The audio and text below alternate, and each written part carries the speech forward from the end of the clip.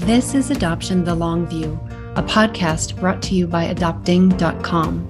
I'm your host, Lori Holden, author of The Open-Hearted Way to Open Adoption. Join me as we take a closer look at what happens after you adopt your child and begin parenting them. Your adoption journey isn't over then, it's just beginning. In this podcast, you'll hear from a variety of thought-provoking and influential guests as we help you make the most of your adoption journey. Like any trip worth taking, there will be ups and downs and challenges. Here's what you're going to wish you'd known from the start. Ready? Let's go. Adoptive parenting has this in common with regular old parenting. Just when you start to feel like you've mastered a stage, like babyhood, toddlerhood, tweenhood, or beyond, your child keeps growing and enters a new stage. And you're back at square one learning the ropes all over again. This is why it's so important all along the journey to update and refresh your parenting credential, or the knowledge behind it at least. Sure, you can do this the hard way, as we all do, with the School of Hard Knocks, but do you really want to start from scratch with every new thing? I didn't. I wanted as many heads up as I could get. I found Creating a Family early in my journey, and 15 years later, it's still a top resource for me and for others living adoption. For one thing, it offers a wealth of educational content on its website and through its podcast. And for another, it has a vibrant and well-moderated Facebook group that avoids being an echo chamber of similar voices that somehow narrow each other's views rather than expand them. Creating a Family has built and maintained a group that's 10,000 strong, comprising adoptees, birth parents, people going through infertility, and adoptive parents from all types of adoption, infant, foster, kinship, international, with respectful discourse and levity built into the group's culture. If you ever want perspectives on a tricky adoptive parenting issue, this is a place to tune in. There are many ways and places to continue your adoption education and hear from cross-triad voices, and today we are speaking with Dawn Davenport, adoptive mom herself and longtime executive director of Creating a Family. Let me tell you a little bit more about Dawn. She's an attorney, educator, training developer, and trauma-informed adoption foster kinship specialist. She's the host of Creating a Family radio show podcast, which began in 2007 and is now ranked in the top 5% of all podcasts in the U.S. She's the author of a book on adoption published by Random House and has had articles published in many national and regional publications. She's a mom of 4 by birth and adoption. It's so great to have you here today talking with us, Dawn. Thank you. It's good to be here. Thanks for having me. I always love talking with you. I always get so many good things. So let's start out by, would you first briefly tell us about how you entered the world of adoption? Through my family, obviously. As we adopted, we then had needs for more information. And so really, for me, it came through my own personal adoptions. And was yours an international adoption? Yeah, it was. And at what era are we talking about? Around how long ago was this? In the 1990s. Okay. So prior to a lot of the changes in international adoption. Yeah, late 90s. So you've been doing the parenting thing a while. I have been parenting for a while. Yes, I'd like to say it gets easier. It does get easier. It gets different. It gets, in some ways, it's more fun. Some ways, it's just your job. I always say your job as a parent is to put yourself out of work. If you do your job well, you will not be parent. You won't be actively parenting. You're always parenting. And parenting in your heart and parenting in your worries. But yeah, so I'm actually an empty nester now, which is not bad, I'm going to tell you. You did work yourself out of a job. Yeah. And I think you're right. Every stage has something charming about it and something challenging about it. And what we're talking about today is more how to meet those challenges. Talk to us about how Creating a Family came about. What was the need you were seeking to fill when you created this? What is it, 15, 16 years ago? Yeah, 2007. The need that we were seeking to fill was for unbiased, accurate information. It seemed like now this was back in the, 2007. So you have to take yourself back then. And yes, we had the internet. But even today, there's a lot of information online, but it's not a lot of good information online. Information that's based in research or information that's based on more than just somebody's personal experience. And at my heart, I am a researcher. And in a way, I'm sure it's a cloak for thinking I have control. That if I do enough research, that I will make all right decisions, which of course is silly, and it doesn't work that way. But I do like to research, and I like to have it, when possible, my decisions based on fact. And there just didn't seem to be good information online. And so I kind of backed myself into it. I had published the book, and as part of what Doubleday Broadway required was that you have a I'm using air quotes here, platform. And the platform one of the platforms they expected was a website. So I thought, fine, put up a website. But the funny thing was that we started getting all these questions. And because I am interested in this, and so I started researching, and I published as just an article, blog, whatever, what I was finding. And the questions kept coming. And finally, it was like, okay, we need to get organized. First of all, we needed to organize the website, that we had all these topics that we were covering kind of randomly, and they need to be organized. So it just kind of grew from there. So you talk with people who are exploring infertility. You talk with people who are looking to adopt. You talk with people who have already adopted through all different ways. Have you found that there's one group of people that you're really tuning in on more than the others, or is it pretty evenly based? Primarily, we say our demographics are foster, adoptive, and kinship parents. Are you doing much in the way of donor conception at this point? No, we really are not doing as much. It's an area that I'm personally fascinated by. And I think that there is so much overlap. And I think what I really believe is that the third-party reproduction, donor conception, embryo donation, surrogacy, that community could learn so much from the adoption community that I have often felt like I was standing on a train track and I saw a wreck happening, and I'm wanting to scream, listen, okay, no, we've been there. We've got information. Quite a few years ago, we started moving. There was so much need in the foster, adoptive, and kin space that we needed to really narrow down. So we aren't doing as much now, but not because I still read anything I can find on it, the donor conception and third-party reproduction in general. I so agree with you about seeing the train wrecks coming, and that we've already figured some things out in this space. So look over here, we can help shortcut your learning curve. Yeah, we did a podcast on that quite a few years ago about what third-party reproduction, which includes donor egg, donor sperm, donor embryo, and surrogacy, what they could learn from the adoption world. And it was a great show. I'm not sure they're learning. You have been in the space for a long time. You've seen a lot of people come in fresh and become seasoned. What are some of the rookie mistakes that people new to adoption specifically tend to make? I'd like to divide that probably into the different types of adoption, because I think it may differ depending on the types of adoption. If we're talking about domestic private infant adoption, I think that it is easy to forget when you're focusing on getting that infant into your home.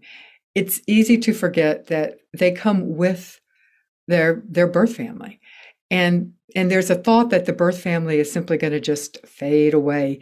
And even if it's an unconscious, because I think if you were to ask these families, they would say, no, that's not at all what I mean.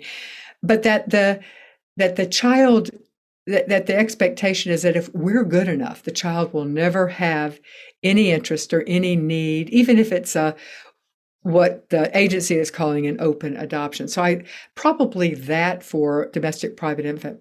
For foster care adoption, I would say that it's going in to fostering. I mean, there's two ways to adopt through foster care. One, of course, is legally free children, most of which are either in larger sibling groups or over the age of 8. But you can also go in as a foster parent. And I think that sometimes people go in as a foster parent because they're told that's the best way to get young children. And in fact, that probably would be an accurate statement. But one of our challenges as educators is to prepare them for the reality that they're going to be a soft landing place for a number of children before a child comes into their home, that they're going to be given the option of adoption. And so I think that helping set those expectations, or going in without those expectations, would probably be the biggest rookie mistake for foster care. And for international, and I think this is changing, but I would say certainly, and I think it still exists, it's not realizing that the children available to adopt from abroad look very similar to the kids in the U.S. foster care system. Kids come into government care across the world for much the same reasons. There are slight differences, but they look more alike than they look different. As I'm listening to you go through all three groups, I'm thinking what's common underneath there on these rookie mistakes is this idea that we had for so long that adoption was not trauma, that separation was not trauma, that relinquishment was not trauma. So in all three groups that you were mentioning, you're right. Birth parents walk in the door with our kids because they are in our kids' bodies, they're in our kids' psyches, and that separation, even if it's necessary, is something to that child. And so as we as adoptive parents, the more we can acknowledge that, honor it, and not have it color how we parent and how we adoptive parent. I think that's probably an important lesson that people learn along the adoptive parenting journeys if they're being really child-centered. Mm-hmm, I would agree. With all the people you've interacted with, can you tell us a couple of the, maybe two or three of the big ahas you've had over the years? Well, the first one's going to be a little on the sappy side, but I just think there are so many good people in this world. There really are. And I do think that the foster, adoptive, and kinship world has more than our good share of them. So I think, that is, whether or not it's an aha, I don't know. A definite aha has been in the growth in podcasting. We started in 2007 with the Creating a Family podcast, and oh my gosh, I mean, just the changes and I always say, I wish it were forethought that had gotten us, into it. It's not. It was pure luck. But yeah, oh my gosh, just the huge growth in podcasting has certainly been a pleasant aha. I love podcasts across the board and love podcasting. So. Yeah, I think I remember listening to your radio show many years ago, and before it was even called podcasting, people, yeah, that's what it was. Yeah. Yeah, nobody even knew what the word meant. I think podcasting was internet radio, was it sometimes? It just had all these, and now it's like, it's so common, and which is both a good thing and a bad thing, but we could be killed by choices here. But yeah, here I am, one of the newer interlopers. I will say we're in season 4, so we've had a little bit of longevity here. I was going to say, yeah, you're not an interloper, you're not a newbie anymore. No more newbies. Me, anyway. Tell us a little bit about your educational offerings. I know you have like a very wide variety of ways to meet people, where they are, modes of information. Talk to us about all that. Yeah. We have a number of different, we are the National Education and Support, Adoption, Foster, and Kinship Education and Support nonprofit. So as you would imagine, we have a lot of different ways to provide education. One, of course, we have our website, and we have creatingafamily.org, and we've got tons of free resources. We add 3 pieces of new content every week. We've got just lots and lots and lots of information. We have it I hope it's well organized. It's to us. If you click on our adoption options or adoption topics page, we have it broken down into types of adoption. We have, you name it, we've just got tons of free resources available for families and professionals. We also have courses. So for those who need certificates of completion or who have a course on a specific topic they're interested in, we have over 70 one-hour courses on adoption, fostering, parenting kids who've experienced trauma, including prenatal trauma, prenatal exposure. And they're all 1 hour. And if you need a certificate of completion, which if it's post-adoption, honestly, you don't. But if you're struggling with a particular thing, a new stage, a new development, that's a place to go look. And you can find that at creatingafamilyed.org. That's all one word. And then we have free courses as well that are available that are mostly focused on parenting. So again, all sorts of really good topics. And you can get those at, I'll give you the bit.ly thing, bit.ly, bit.ly at JBF Support, because they're supported through the Jockey Bing Family Foundation's bit.ly at JBF Support. We also have a kind of new, only a year or so old, support group curricula for parenting groups, for adoption parent groups, for foster parent groups, or even kinship groups. We have 23 up now, 23 curricula. Each curricula comes with a video, a facilitator guide, a handout, and additional resources, and a certificate of attendance, depending on who would need it. So if you have any interest in support groups, the mission with that is to increase the number of high-quality parent support groups by making it blindingly easy to run one. And everything you need is right there. The video, we create the video, and there's pauses. It's interactive. It's for discussion. So that's another thing. Coming up in 2024, if I can look to the future, we're running another randomized controlled trial on this now, and so we will not be launching it for the general public, but we'll have a 5-hour interactive facilitated training on parenting children with prenatal exposure to alcohol and drugs. We are in the midst of a current randomized controlled trial, and we want to run one more, and that will be happening in 2023. So we're not offering that until 2024. And I guess I'd round out, some people might argue whether this is educational, but I think it is. And that is our Facebook support group, which you had mentioned earlier, facebook.com/creatingafamily. And or at least I think that's what it is. I'll check in just a minute. And I think that is a educational resource. So I would throw that in there. Yeah, and I have loved that space because, one of as I mentioned earlier, I think we can get ourselves in trouble as adoptive parents if we only talk with other adoptive parents. I think it's wholly helpful to have those support groups of people who are in the trenches with you. But I think crossing over sometimes too, to hear from adoptees and birth parents and adoption coaches and other people who have been in the space longer, I think that's really important. And I would consider that education.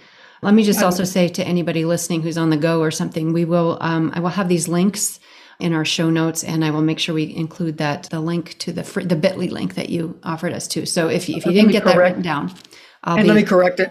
It's facebook.com/groups creating a family. I had a feeling it wasn't quite so easy. It had to have something in there. So anyway.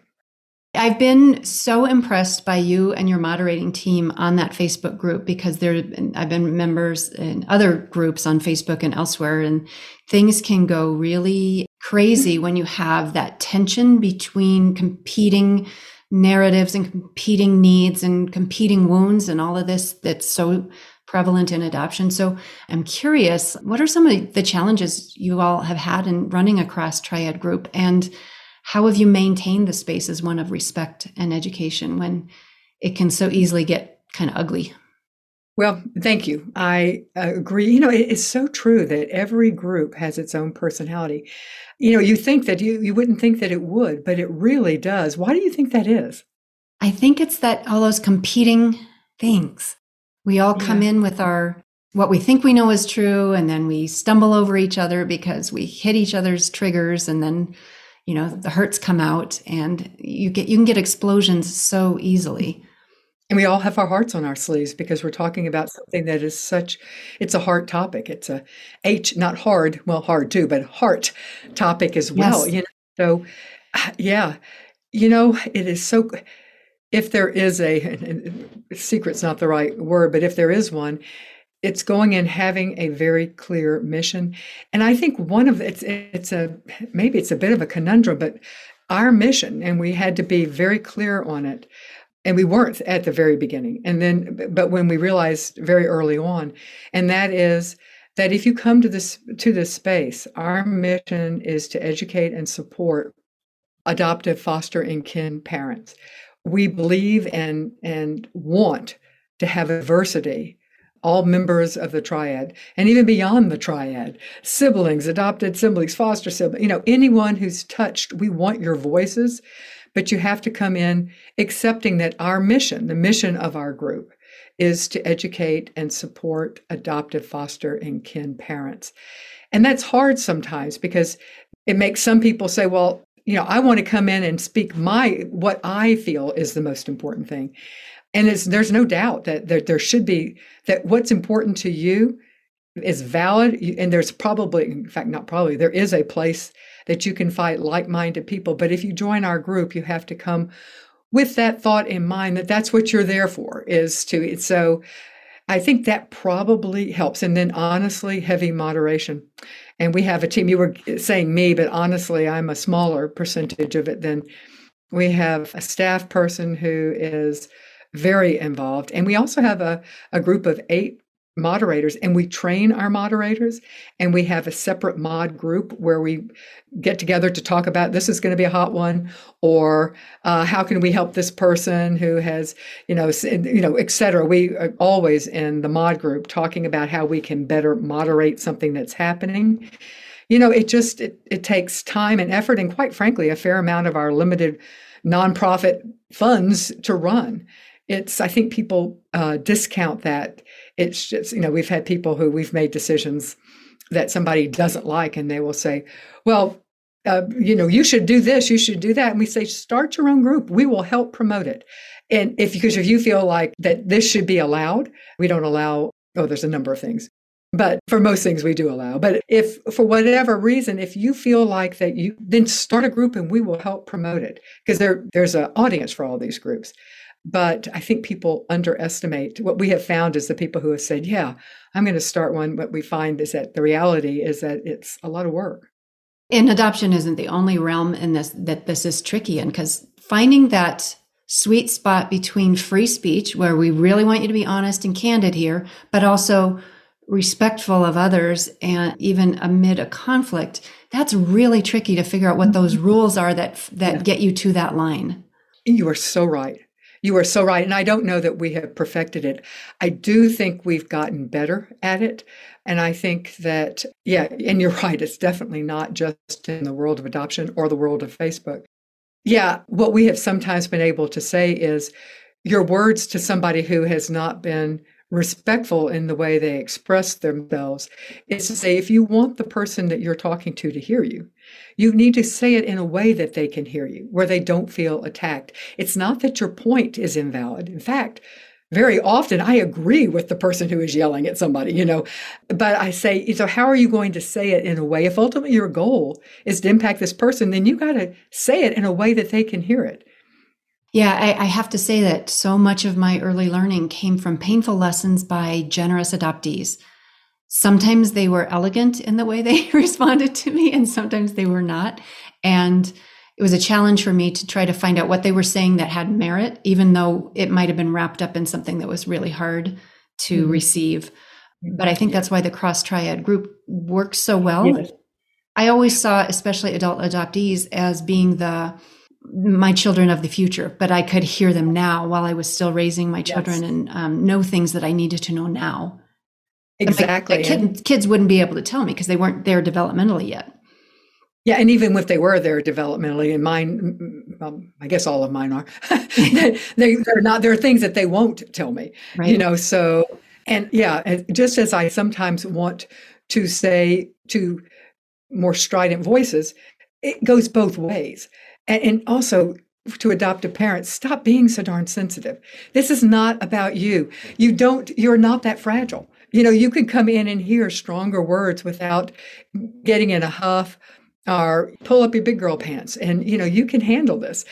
So it goes both ways. My exasperation at times is like, okay, you can tone down and not be, say it in a way that's easier to hear. But on the other hand, you need to toughen up. So, yeah. And I think that's what your group has done so well at, is you took your mission, which you had clarified, you probably are continually clarifying, and you turned that into your culture. And so in some ways, I've seen the group kind of moderate itself a little bit. There's a little bit, yes, a gentle ushering of people when they start to go a little bit too fragile or too harsh. There's sometimes people there to say, hold on. Well, and if you notice in that group that if somebody posts, let's say it's an adoptive parent who is posting, and it is often other adoptive parents that are also correcting and saying, this may just be you thinking it's all about you. Have you thought about the fact that this is really your kid's story, or whatever the situation is? So it tends to be a group that tends to be moderating the person. And it's not just one person who is having one adoptee or one birth parent who is having to carry the load, which I think is helpful, because that's a wearying burden to have to always be the one who feels like you've got to be the spokesperson. Right. I have found over the years too that being able to be in these cross triad spaces is good practice for adoptive parenting, because you're trying to figure out how to listen and validate and have boundaries with either your child or your child's birth family members or something, and remain connected to them even when you might have gotten triggered by something. So that kind of being in the space, but also have an internal check of going on of what am I bringing to this? How is this? So being in these spaces, I think, is really good training for adoptive parenting. Even if you're just lurking, you're not posting, but you're reading. It's like reading an advice column, because somebody will post with an issue and you get all of this advice, much of it really good. Yeah, I agree with you. It has, and with all the perspectives around it, they come at the problem from different angles, and each piece can have its own value. Yes.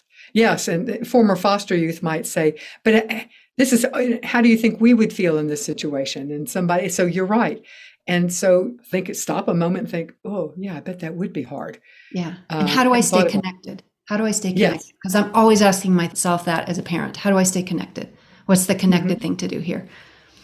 Mm-hmm. And the stakes are a lot lower in a group than it is here in my house. Yes.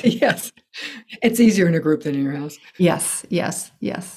This is what we're asking all season 4 guests. So give some thought to this. How can we best support adoptees in building healthy identities and connections right from the start?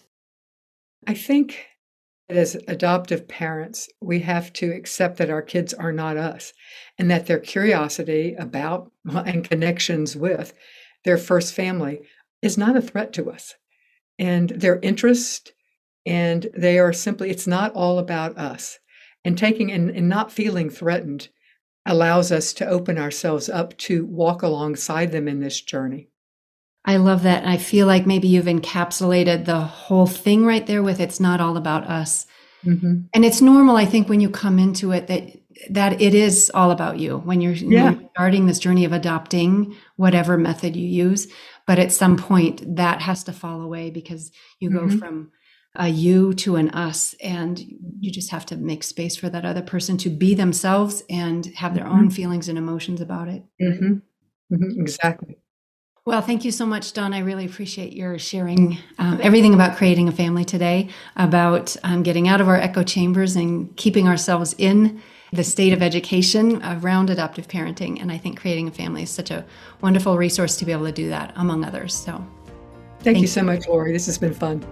A special thanks to adopting.com for producing and sponsoring this podcast. This is a 100% free podcast, no advertising and no paywall. The fee, if you'd like to help us out, is to share with others, subscribe, and give this episode a rating wherever you listen. With each episode of Adoption the Long View, we bring you guests who expand your knowledge of adoptive parenting. Thanks to each of you for tuning in and investing in your adoption's long view. May you meet everything on your road ahead with confidence, curiosity, and compassion.